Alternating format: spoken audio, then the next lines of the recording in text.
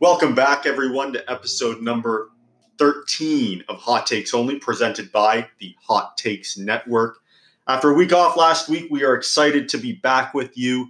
We are talking all things basketball today. We are deep into the conference finals. I'm pleased to be joined today by Mac Turchin, HTN's own. Mac, tough loss for the Raptors last night. We are recording right after Game 2 of Golden State Portland. A difficult one for the Raptors last night as they fall 108-100 to the Milwaukee Bucks. Yeah, man, I think even after what we just witnessed, Game 2, it looks like this Golden State buzzsaw isn't coming to an end. So it may all be for naught anyway, but we shall see. We still have stuff to talk about. So we are hoping to get to both conference final series today. And then we actually had a request for an additional conversation that will come later. We're diving into the golf world a bit. But for now, we're talking basketball. As I said before, the Raptors lose a heartbreaker last night. 8-point loss. That really was not an 8-point game. The Raptors led or were close throughout. They had opportunities to win, and it wasn't until Milwaukee ended up pulling away and taking Game 1, a game that the Raptors, I feel, really should have won and had all the opportunities to do so, just could not get it done under pressure. The shot making was bad unless your name was Kyle Lowry, who had, I think, maybe the greatest game of his career, arguably. It was one of those nights where the bucket looked like an absolute ocean last night, and he was just tossing beach balls into it. It was incredible to watch Kyle Lowry perform in a Game 1 when he has historically not performed all that well. Yeah, I mean, it's great to see, but I think also a bit concerning because I think, if you're the Raptors, you can't get any more out of Kyle Lowry than you got last night. And given his inconsistencies in the playoffs, I'm wondering, if the points he scored last night, is that going to be the amount of points he scores over the next 3 games combined? Like, who the heck knows? So, it's tough when, you've been really struggling for that secondary scoring beyond Kawhi. You finally get it. You lead most of the game, and then you still find some way to blow it. It's just it was a tough one to take. Kyle Lowry last night, 10 for 15 from the field, 7 for 9 from three-point range. So just an incredible evening from him shooting. The real problem came in the second half when Kawhi and Kyle went a combined 12 for 24 from the field. Mm-hmm. All other Raptors were 1 for 23. Just insane. And then if you just look at the fourth quarter, Kyle Lowry was the only Raptor to make a field goal in the fourth quarter. He was 5 for 7. Every other Raptor in the fourth quarter was 0 for 15. Just unacceptable in a playoff game when you have an opportunity to put the nail in the coffin, win an important game in Game 1, and these so-called veterans who are supposed to be leading you in the playoffs come up short and just can't get it done. Yeah, and I think there's been so many moments in this playoffs already where you just lament the shooting at times, and it's always been, we've had so many really, really good looks and people just aren't canning them. And throughout that Philadelphia series, I think it felt like game after game after game, we kept lamenting this, but that just might be peak of it all there last night. 0-15 from everyone not named Kyle Lowry, and like throwing in Kawhi into that mix, you need the guy to show up. Like, all credit for everything he's done, but Giannis, he had a great game. He outpaced them last night, and I feel like Kawhi, he had the numbers, but it definitely wasn't his most effective game. For sure, Kawhi Leonard, 31 points, 9 boards, 2 assists, 3 steals. So definitely a game that I think most NBA players would take on a night in and night out basis. But he started really well. He actually wasn't overly efficient like we've seen throughout these playoffs, but the points are points. Giannis was an interesting one last night. Everyone sort of at this point, I think, has recognized that Giannis is the MVP of the league this year.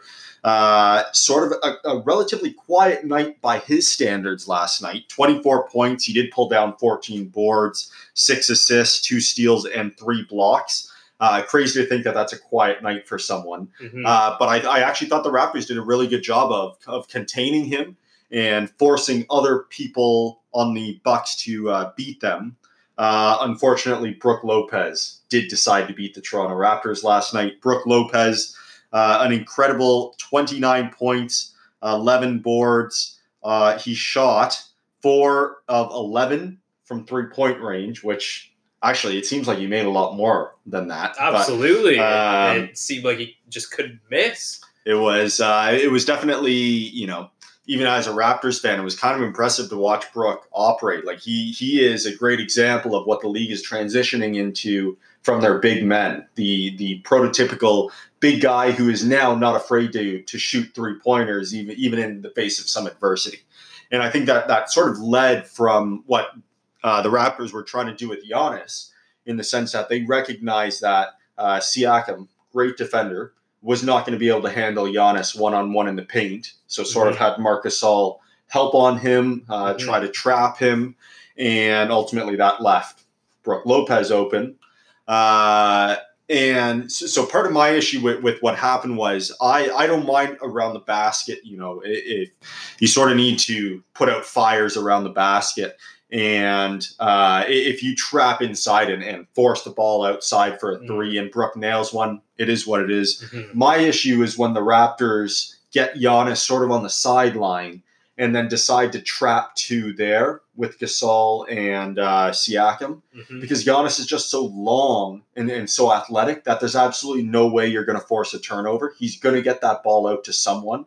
We saw it multiple times last night where he was able to reach around Gasol or reach around Siakam, which is kind of crazy considering how long and athletic Siakam is and generally how big Gasol is. Yep. But that's the kind of player that Giannis is. So I didn't actually like the trap super high against Giannis. I like the trap down low. Force the ball outside. If Brooke Lopez makes a 3, I think even with the crazy game he had, the expected value of a Brooke Lopez 3 is significantly lower than if we're letting Giannis get in the paint against Siakam. Absolutely. I couldn't agree more with that. I think if you're going to force anyone to beat you, I think it would have to be Brooke Lopez. Like, that's got to be an anomaly. If you're the Raptors, you got to pray that's an anomaly. But I think that point with the passing from Giannis is pretty key. And that's where I kind of give him the edge over Kawhi last night. If you look at them head-to-head, I think the Bucks were able to trap Kawhi quite similarly and not let him get deep into that paint. And, when they send Kawhi doubles his way, I feel that, he's not quick enough with his decision-making. Sometimes he's just able to beat it, which, he's an MVP-level player. That's what he can do. But, more times than not last night, they were able to trap him pretty effectively, and he wasn't able to make that quick decision. He's not as long as Giannis to just be able to reach up or around guys to get it out there. So he needs to be quicker with his decisions to pass out and keep that ball moving. I think if you're a Raptors fan, you sort of look at this series and you look at Kawhi. Kawhi, as you just said, MVP level player. So is Giannis. Giannis is going to be the MVP this year. I don't care what anyone says. It's going to be him. So I look at those two as a wash. Mm-hmm. And that's what they kind of were in game 1. Neither was sort of at their peak. Giannis, as you said, did a little more passing. But the points, Kawhi had the advantage. A couple more boards for Giannis. But generally it was a wash. And I think throughout the series, you can sort of, if it goes a lengthy amount of games, then I think those two are generally going to be a wash throughout the series. Kyle Lowry probably is not going to have the crazy night that he had every night. But then again, that's offset by the fact that Brooke Lopez is not going to go bananas every night. I think what has Raptors fans sort of excited, and I think we can take a little bit of momentum from this game. I don't think there's a scenario where the supporting cast is as bad as they were. And I think if they can even figure it out, a little bit, then I think, let's be honest. They're not going to go 0 for 15 in the fourth quarter. However, it all kind of averages out. And the supporting cast, in terms of shooting, has been very poor throughout this postseason. Let's just cancel out Orlando and say from Philly onwards to this point, it's been pretty poor, the shooting, and credit to the defenses of both teams. But we started off last night on fire. Don't forget, we started about as well as you could possibly imagine through that first quarter and a half. So that's probably the best we shot the ball. And then we had the worst that we shot the ball. So averaging it out, it's still really not that great a shooting night. I think we shot below 40%. So I think you say that maybe the supporting cast can't be that bad, but they've shown that, maybe they won't shoot 0 for 15 in a quarter, but I wouldn't just quickly say that that's not going to happen continuing forward, because they have a great defense. It's very true.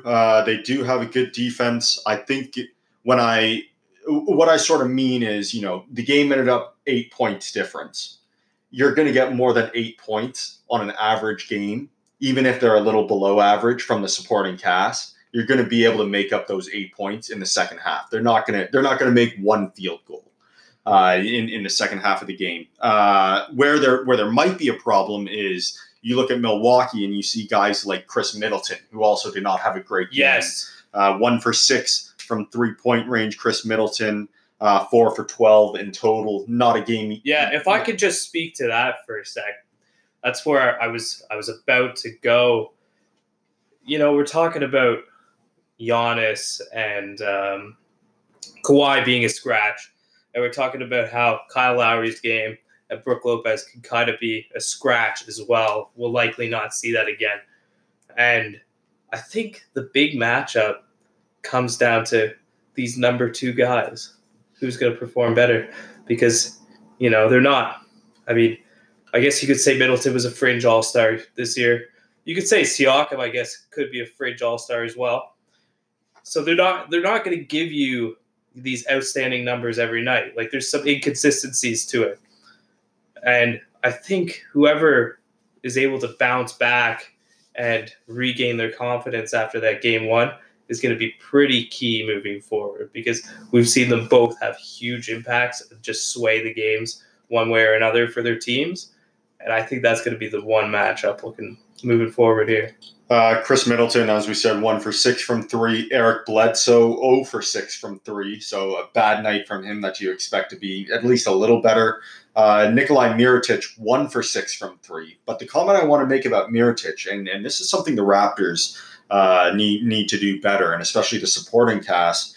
Mirotic had the 0-4 from the 3-point range throughout the game, steps up deep and hits an absolute dagger. Yep. No fear, steps right into the shot, confident, bottom of the bucket, makes the 1 3-pointer that he makes in the game after not really having a strong shooting game. 3 for 9 in the game, and as I said, he finished 1 for 6 from 3.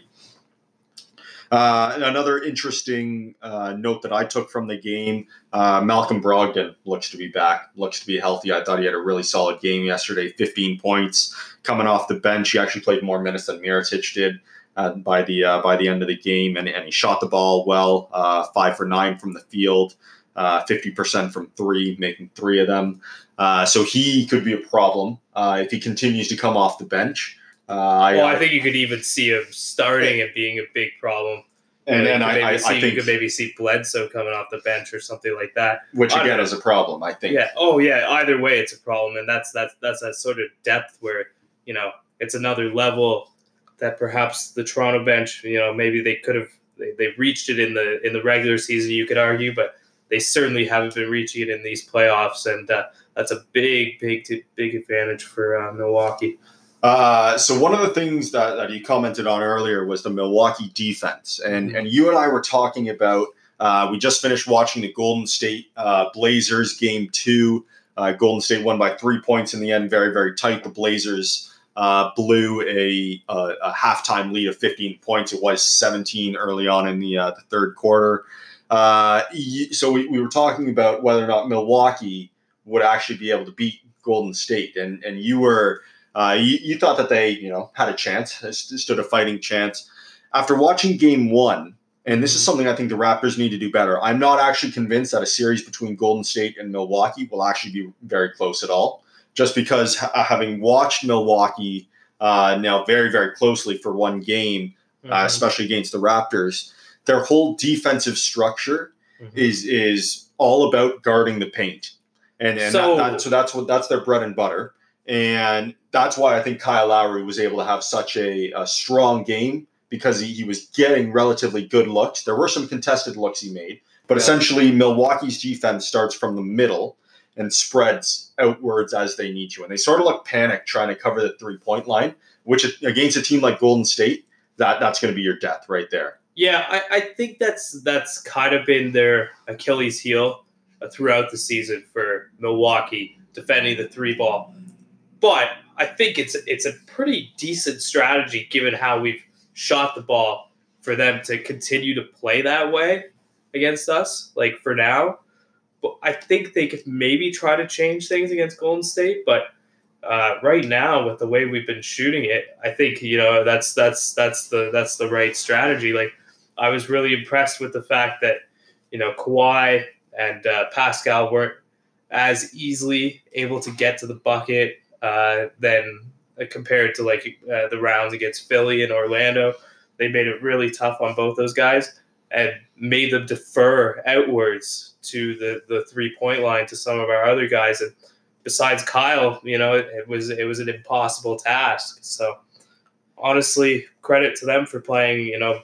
I think you look at it and you see we're getting some good looks, but is that really what we want? Do we want to keep chucking it from three?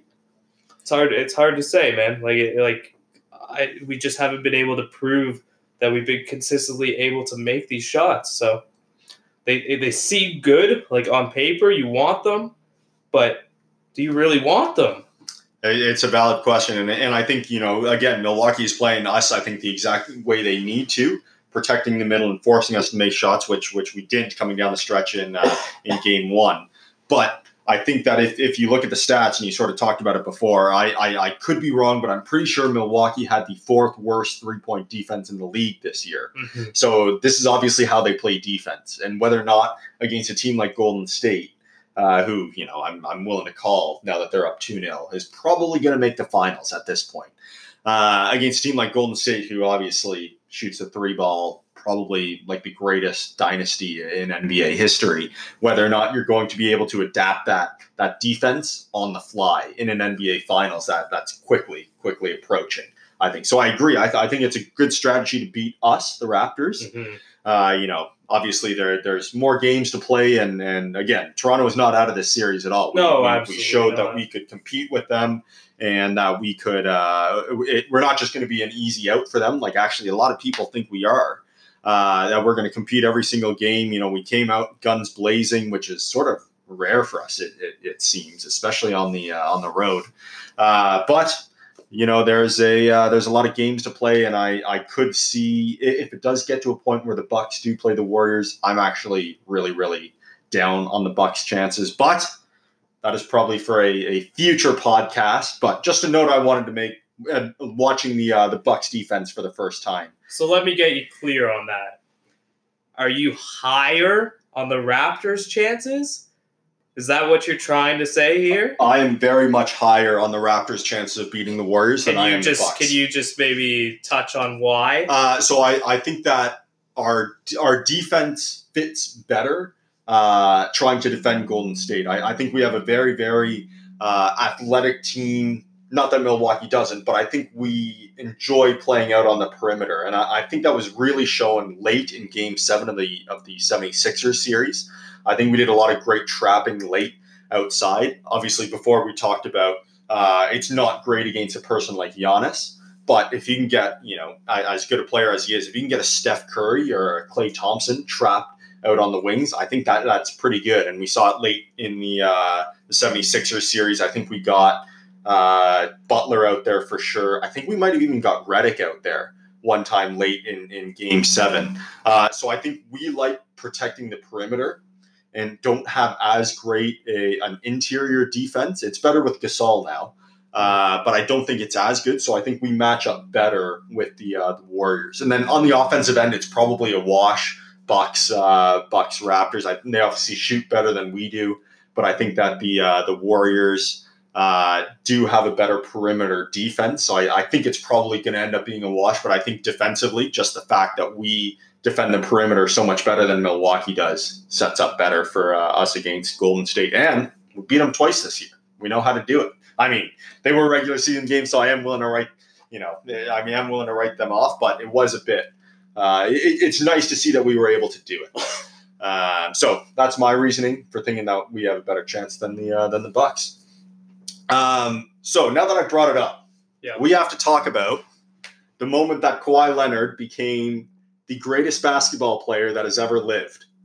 That Game 7 shot, Mac, I want you to tell me what was going through your mind as you watched that ball drop.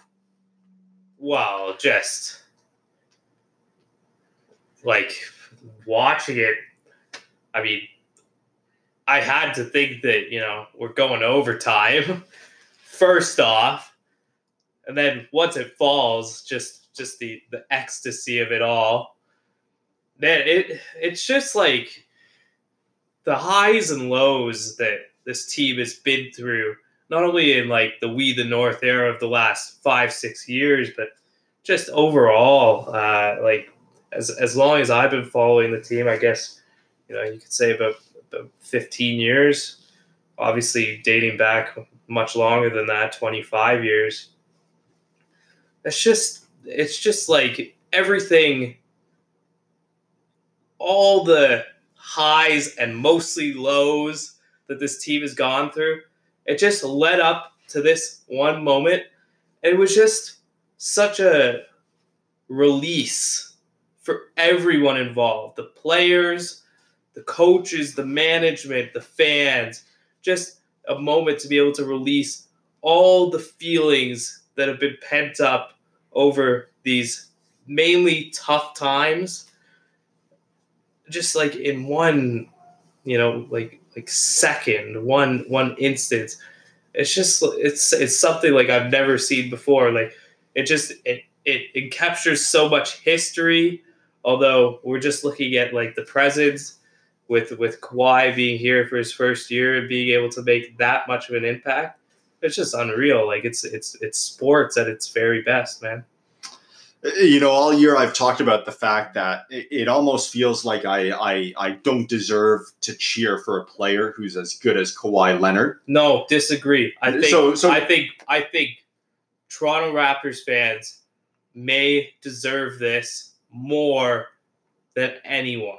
So what I was going to say is I felt like, Kawhi Leonard's such a great player, and after all the bad years we've had, like throughout the year, I didn't feel like I deserved to cheer for such a great player, but I did deserve that moment. And we as Raptors fans, after all the hardship, we deserved those 4 bounces of that basketball, and we deserved that ball hitting the bottom of the net. Greatest moment in Raptors history, without a doubt. I think you could just say Canadian sports fans in general deserve the moment. No Stanley Cup in Canada since 93. No World Series since 93. No NBA championships ever. We don't even have the NFL.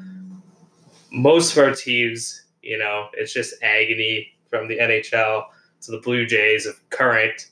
It's just been, for the majority, tough times. So I think like just people across Canada, like all that it encompasses, I think the Raptors and the Jays like are really Canada's teams, and seeing how much this probably meant from coast to coast is just it's even more kind of awe-inspiring. It was magical. It was one of those moments where you'll never forget where you were, similar to the Batista bomb, Edwin's walk-off. Yeah. I know you and I are big soccer fans, so the Toronto FC MLS Cup victory, I sort of lump it into that category. It's the moment that I believe Kawhi Leonard finally became a Toronto Raptor. And I feel like we're at the point now where after that shot, and you saw the emotion that he had, and it was just this huge release of everyone involved, as you said, especially Kawhi. Masai was crying, apparently, off to the side. Side note, I imagine Masai the day after was basically like Thanos at the end of Infinity War, just like looking out, admiring at what he had just did and just like accomplished. That's how I like to imagine Masai in that situation. But so again, I think that was the moment that Kawhi became a Raptor, and it's no longer. And I saw a great quote, and I want to bring it up here. It is now no longer Kawhi. If he takes off in the summer, Kawhi is not just leaving the team that traded for him. Kawhi is now leaving the Raptors, I think. And that shot sort of brought it full circle for me. And now he is a Toronto Raptor. And now if he leaves in the offseason, which I don't think he will, by the way, but that's another topic for another podcast. Yeah. I think he's leaving the Raptors now if he decides to leave, which is huge for us. Yeah, I think so. I think it brings up interesting point. Just a side note, just want to say that Uncle Dennis of great infamy for his role in the proceedings with the San Antonio Spurs over the past couple years was hugging Masai after the game. So read into that what you will. But I just want to pitch this question maybe for you. In terms of Kawhi's legacy, just in his career up to this point, and maybe, until the point that he retires, what's bigger for his legacy, do you think? That shot or finals MVP? Like, what do you think? Like, they're two kind of different things, but equally, I think, impactful. If you ask the average NBA fan, I'm going to say in 5 years, 5 years' time, if you ask them to name all the finals MVPs, I'm honestly not sure that they would be able to name Kawhi Leonard.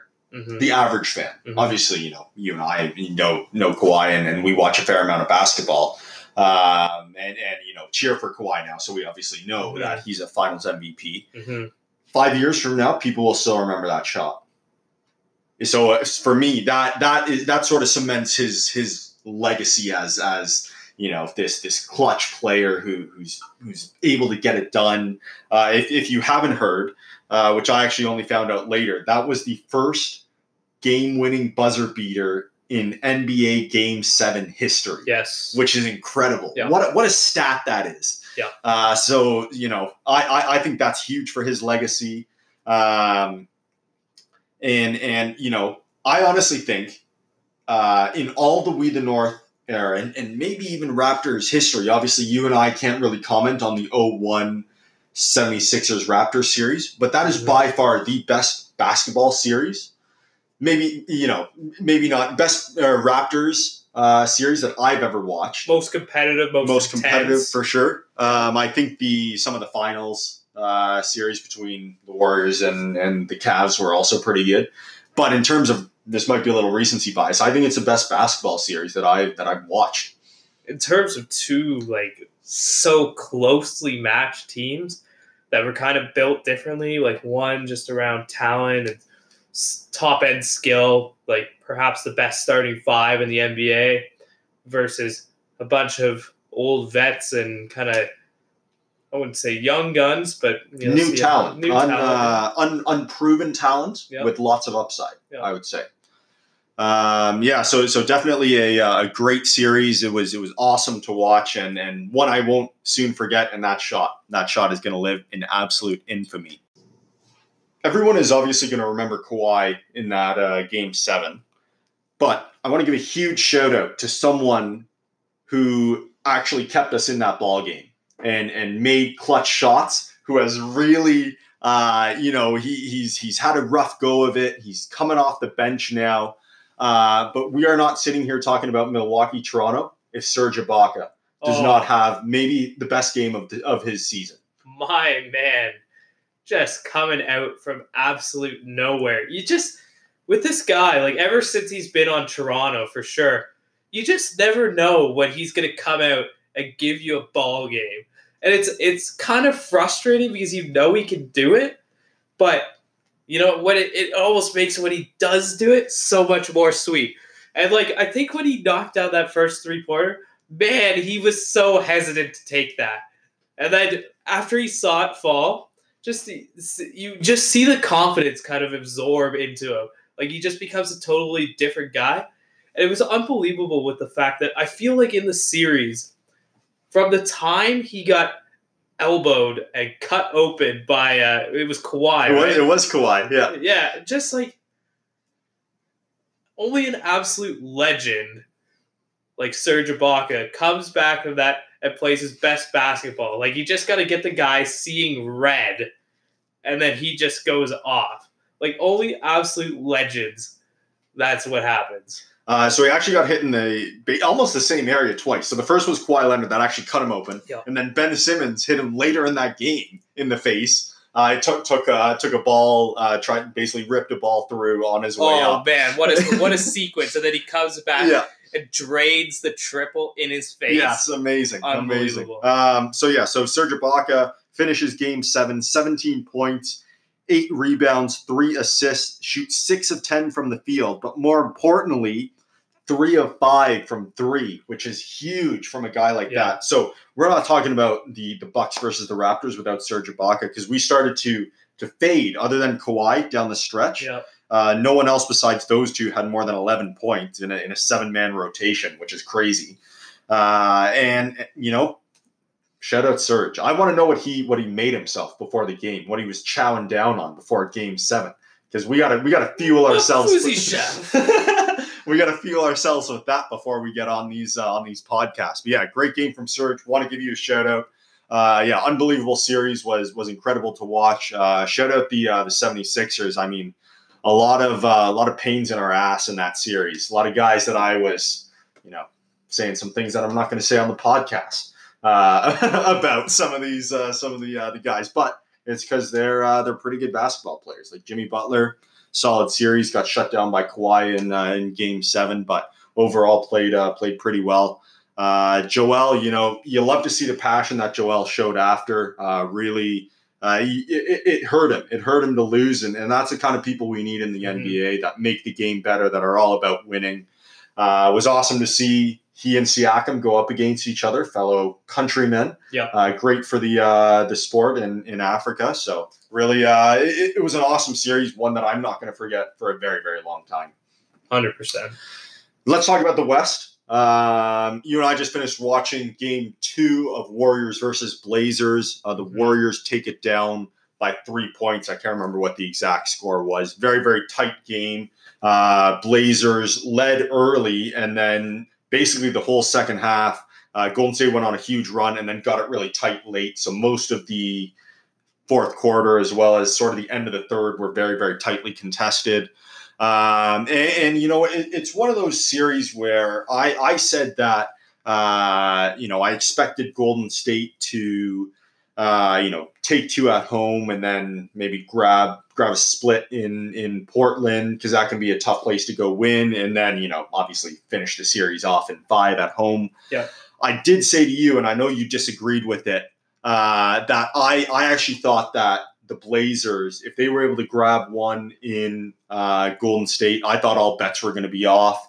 This was their chance, and they just couldn't do it. No. And we were just talking about this as the game ended. Kind of similar to a bit of a Tiger Woods factor over these past, I'd say at least like 2 or 3 seasons, since KD's come on anyway. I just feel like, when teams seemingly have an opportunity against the Warriors, they kind of shy away, or, I mean, you could say in an extreme sense, choke it away. But it's like all credit to Portland for getting to this series. I don't think anyone really, I mean, I guess you could say some people expected them to get here, but, it took a hell of an effort to get through Denver there. So I just feel like, especially with the Rockets examples, they've kind of choked away their opportunities the past couple years. Portland, they just I couldn't see them with like kind of this I guess like I don't know, Tiger Woods factor going on with the Warriors. I just couldn't see Portland getting past that at all. Even with KD out, it kind of brings the Warriors back to a point where they're playing basketball like they should, like they did in the old times before the snake slithered into the garden, you could say. Back when everybody enjoyed actually watching the Warriors. Not that you're throwing shade or anything. No, of course not. But yeah, I just see no road back for the Blazers at this point. I know they're going home. Tough place to play, I guess you could say. Portland and Denver, I think, would both be tough places to play for the Warriors. But I don't see a road back for Portland. Not anymore. I'd say maximum 5 games at this point. I think I agree with you. I think they're in super tough to win both at home. I just don't see it. Dame might be able to steal a game in Portland when he gets all jacked up from the crowd. But going back to Golden State, I don't see it going back to Oregon after that. One thing to note, you sort of talked about KD and KD obviously out. I think you said something that he's not going to play in game 3 or 4. Out 3 and 4. I think that's a great move from the Warriors because they're honestly balling pretty well. They're getting back to their old ways here. All the ball movement that everybody loved when they kind of just started their dynasty. It's really, they're kind of forcing it kind of forces their hand to actually go back and play a less ISO heavy style with that they do with KD and back to more of the ball movement that everybody loves to see. And they're equally as tough, I feel. Like it really brings back the debate that, I don't know how much, like, it's amazing to say, but what does KD really add to the team? I feel like they could still be winning these championships without him. It's an interesting thought to have. I mean, I know you don't like him. I actually really like watching Kevin Durant play. He's a wizard of the game of basketball. Oh, no doubt. But in terms of winning these championships, I feel like they're doing it either way. Yeah, so I mean, one of the things that I was going to say is you look at tonight, again, great ball movement, and they played really well. When you consider the fact that they only got a combined 4 points from 2 starters in Iguodala and Bogut, and still had 5 guys in double digits. So the bench is getting involved. There's some great ball movement. So it was Green, Curry, Thompson, and then you add Looney and Bell all in double digit scoring. If you're Golden State, that's what you like to see, and that's the brand of basketball that everyone fell in love with Golden State around. I think they're definitely looking dangerous with or without Kevin Durant. I still do think that anytime you can add a player like Kevin Durant, it's going to be good things for your team. But yes, the question is definitely valid as to whether or not they're still going to win championships without KD. And we might even get that answer depending on how long Kevin Durant is out for these playoffs. So again, that's something for maybe a little further down the road. I did want to touch on this game that we just watched because I know you weren't around for the full thing, but you saw a fair bit of the fourth quarter there. Having watched a lot of it was really interesting to see what Portland was able to do in the first half. So Portland actually had a 65-50 lead going into halftime, basically shot on like incredibly well in the first half. And it was interesting to see what Golden State was doing because essentially it would be Dame or CJ up top. They'd set a high screen pretty much every time. Like that's basically what Portland tried to do. And then Golden State would trap on the ball handler.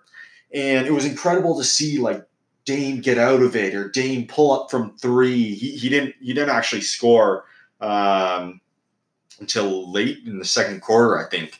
But he was passing incredibly, and it was incredible to see like how they were getting out of it, and they had this 15-point lead at half, but it just never felt sustainable. against Golden State. And I think that's a big issue that a lot of teams are going to run into. And there's no real way to beat them unless you're playing at a higher level than your expected value is for 4 quarters. Yeah. And it sort of came back to earth in the second half. They basically tried running the same thing because, I mean, like, it worked. Why wouldn't you?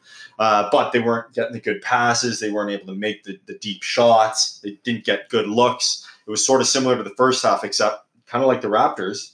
They just missed the shots instead of made them, like the Raptors did yesterday, making them early on and then missing them late. So it was sort of interesting to see that. And it sort of emphasized to me that for anyone to beat Golden State, even in one game, you need to play 48 minutes. Oh, absolutely. I think just watching the game kind of finish up in the fourth quarter there, and Portland, they were holding the lead for most of that quarter until the last, I don't know, 2 minutes, would you say? Yeah. It's gone on for so long now that I feel the Warriors, they're in everyone's head, that regardless of the situation, no one ever feels completely comfortable. Everybody knows that eventually they're going to make their run, and no one is able to seemingly stop it. And whether that's not being able to execute on defense or not being able to execute on offense, as the Blazers kind of struggled with in the second half, nobody is able to, kind of with these thoughts always in the back of your mind or even right in the forefront, nobody's able to really perform to the max of your potential, like maximizing out the value of your game for 48 minutes with that kind of mental block in your head. Yeah, so I mean, we'll see if I don't think Portland can do it. I think tonight was their chance, as we saw, and again the mental block, they just weren't able to get over it. So yeah, so I've got Golden State in 5 in that series. I'm not quite ready to predict the Raptors series yet. I feel like I need to see another game, which I know feels like cheating a little bit, but I honestly think it could go either way. I do think that it'll be a deep series. I think it could be, we could get into 6 or 7 games in this series. I think, like, if it does, definitely don't count the Raptors out. Like, the Bucks haven't been pushed like that at all. Certainly not this deep in the playoffs before with their kind of group of guys. So we'll see how they kind of respond to that sort of adversity. But how I currently see things, I don't think the Bucks had their best game last night. And currently, how things stand, I see them in 5. Yeah, I hope you're wrong, but I hope I'm wrong too. But that's just what I'm seeing out there right now. So both at home, split in Toronto, back in Milwaukee. Yeah. Unfortunately, I could see that going the same way as well. I'm just hoping that our defense continues to play relatively well, and we're giving Milwaukee the shots that we want. Ultimately, if they catch fire from 3, I mean, a lot of teams are going to beat them.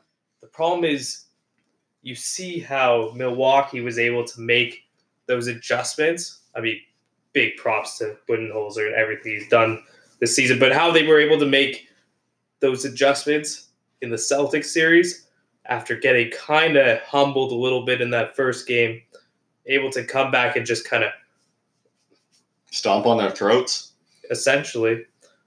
And the Celtics weren't able to respond back. I just hope that's not a similar situation for Toronto, but I could honestly see it being that way.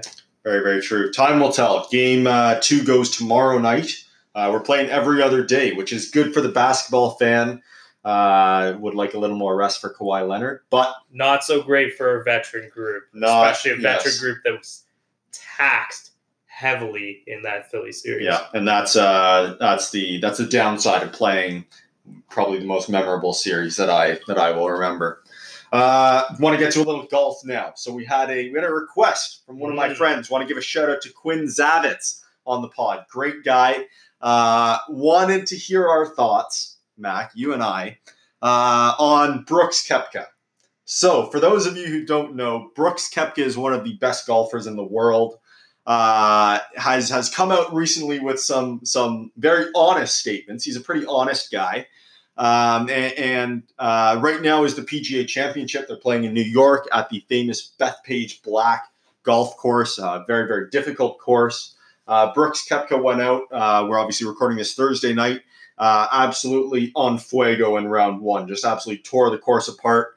Course record 63, 7 under. He only has a one-shot lead, but he and Danny Lee are 4 and 3 strokes respectively up on Tommy Fleetwood at 3 under after the first round. But Brooks made a lot of headlines before the championship actually started. He had a couple different quotes that we're going to say on air. And Kenzie, I want your thoughts because I know you're not a big Brooks guy. So the first one was relating to why he believes Brooks Koepka thinks it's easier to win major golf tournaments than just like a regular golf tournament. So here was his exact quote. So he believes that. Sorry, this is not an exact quote. These were the numbers that he crunched live on air. The majors are the easiest to win. He says that with a 156-person field, which is what is at the PGA Championship this week, 80 guys, quote, I'm just going to beat, unquote. Mm-hmm. Half of the rest won't play well. Half of what's left will get rattled by the pressure. Leaves a few guys that I actually have to worry about come Sunday. So that's the first quote. I actually really like that quote, but we'll talk about it more.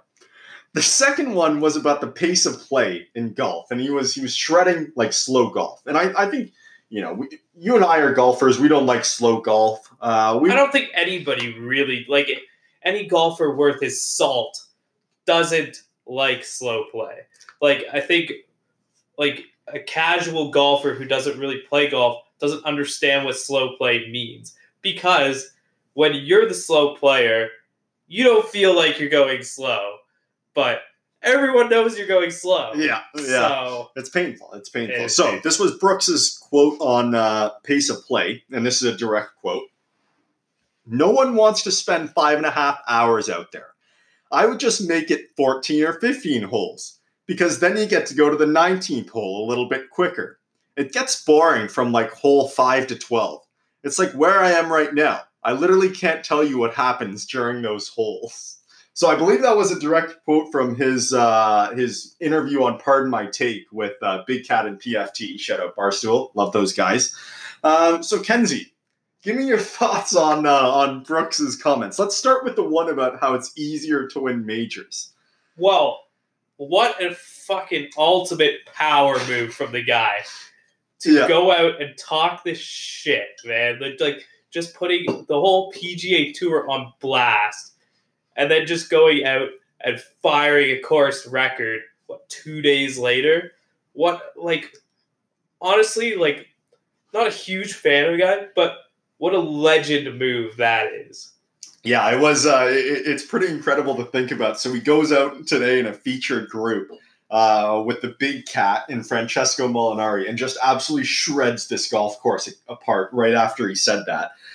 So I was thinking about it more. And, to be honest, I'm actually not sure that I disagree with him. Obviously, a huge field this week. Yeah. But for professional golfers, winning a major is everything you work towards. Yes. It's like the Stanley Cup. It's like the World Series, like the Super Bowl, like the NBA Finals. Like that is what all these athletes, they work for. And any major championship, there's going to be, significantly more pressure on you than just a regular golf tournament. There are enough guys that have won PGA golf tournaments. But when majors only come around, there are 4 every single year, there's not the feeling of winning one of these prestigious golf tournaments and having that pressure. Right. And not a lot of guys have experienced it. And when you have a guy like Brooks, who has now won 3 of them, and on his way to a fourth this week, it looks like. I mean, there's still 3 more rounds to come. Who doesn't feel any pressure at all. Like, the guy just plays like he's in the zone. Like I don't buy that he doesn't feel any pressure. Oh, sorry. I'm sure he feels pressure. But he does not let it affect his game, pretty much, from what I've seen. Yes. I think that assumption can be made based on results. Yes. So someone who has won a PGA Tour event might know how to handle the pressure of winning, the Wells Fargo or the Northern Trust. Sure. Hilarious tweet I saw. This is sort of a side note. Said that the only thing the field needs to do is convince Brooks that this is the Northern Trust Open. But anyways, side note. And so once you sort of taste that blood, I think it's easier to win a regular PGA Tour event. But because there are actually so few major winners on tour, and having the pressure and having so many more eyeballs on you, and having the pressure of the prestige come with it, yes. I think it's actually really difficult to win a major golf tournament. So I think the field size this week is absolutely ginormous. Yes. So that makes it more difficult to win. But I think the pressure comments that he made is actually legitimate. Oh yeah, okay, yeah, for sure. And like, you see this in any sport, and this is what separates the superstars from the stars or just any average guy in any professional sport. It's all the mentality, the killer mentality, right? Like, let's just look at the field and see how many true superstars are really in this 156-man field. What, 5 to 10 maybe? So we got John Daly out there. John Daly's riding a golf cart out there, and he's playing in the PGA Championship. So there are guys that obviously are not legitimate contenders from the start. So let's just look at that mentality thing for a sec. So 156-man field, given the fact that there's all this pressure, and only these guys with the killer mentality, I feel there are some exceptions to the rule, but these are the only guys that can really stand up to this pressure and even thrive in it. And you see this in every sport. You can pick out examples of this in any sport you choose. But let's look at a 156-man field. How many guys out of that 156 field do you think will actually play as well this week at Bethpage in the PGA Championship as compared to if this tournament was at Bethpage and it was not a major? How many do you think? What number would you pin on that? So are you more saying instead of just playing Bethpage 4 times under the same conditions, you're adding the fact that it's a major? Is that what you're sort of trying to get at? Yeah. So yeah, I mean, I think a fair amount are again, it's that mental pressure that you put on yourself from the extra eyeballs, on TV, actually everything that goes with major championships or any top tier sporting event like the World Cup, the playoffs in any sport. Yeah, it's very true. So I actually kind of buy it, and as well, a course like Bethpage Black, obviously significantly more difficult, especially the way that they've set it up, rather than your average PGA Tour course as well. So if you have experience yes, I mean, definitely that argument could be made that some players physically have the skills to deal with a test like that better. I'm sure Brooks with the absolute muscles on that man can squeeze one out of the rough, unlike probably anyone else on the tour. To quote Phil Mickelson, he's probably just hitting absolute bombs off the tee. But so I think that's definitely a fair statement by Brooks. Definitely very interesting.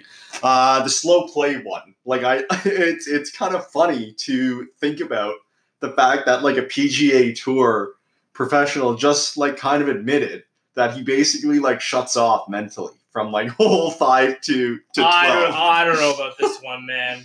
This is half. if you're looking at a golf tournament, this is half the tournament, essentially. So you're looking at 2 of your 4 rounds are going to be spent on just like mentally checked out. You're no mathematician, but maybe going back to his thoughts about majors versus regular events, potentially given his skills and his track record at regular tour events, I could maybe see that being true at the normal tour events. Because when you look at his first quote on the PGA Tour, he's won 3 majors. He's won 1 non-major. It's incredible. Like, what a... And so what I'm saying here is that perhaps when it comes to these regular tour events, based on like the skills that you would think, if this guy is dominating at majors the way he is, and only a guy with the skills like he has, like a generational type guy, you might say, can go out and say that, like talking about that major quote. But you would expect that, maybe a guy like that, when comparing him to another generational guy like Tiger, would also just rake, like absolutely rake at these normal events as well. But based on the track record, he may be right again. Yeah, it's true, and yeah. Anyways, I thought they were very interesting. Moral of the story: don't play slow golf. It's just annoying for everyone out there. Don't be that guy that's holding up pace of play, because it affects everyone's game and it sours the mood. So, moral of the story: thank you, Brooks Koepka, for bringing it up. Don't play slow golf. From the PGA Tour all the way down to when you're smacking the ball around on a Sunday at your local course. Yes, definitely an interesting quote from Brooksy. I know you're not a huge fan of him. I actually really like him, and I respect the honesty. If there was one guy on the tour who I legitimately think like would shut off for 9 holes like a round, it would be Brooks Koepka. But and part of it is like he's just so athletic. Maybe he just like goes into. I mean, he obviously doesn't shut off mentally, but he's just so calm, cool, and collected. Maybe he just sort of goes into autopilot for a bit and just lets the athleticism take over, because it is pretty beautiful to watch him swing golf club. I think a lot of and any fan of the PGA Tour can admit that. But we hear what you're saying, Brooksy. Shout out Torts for that. Always that great tidbit. But Mac, I want to thank you for coming on the podcast this week. It is always a pleasure talking with you. Basketball, golf, and any sport, you got us covered. So absolutely, happy to have you on. Mac and I are actually living together this summer, so we're hoping to get some more podcasts in this summer. Just a bit of a note to finish off with the Hot Takes Network. We have a very, very big announcement coming next week. We're hoping to get it on the podcast. We're going to have a special guest on next week's podcast to deliver the special news about the future of Hot Takes Network and where we're hoping to go. So make sure you tune into next week's episode of Hot Takes Only. Thank you very much for joining this week with Mac and I. It's been a pleasure. Hopefully you enjoy all the basketball and golf talk, and we will see you next week for our big announcement.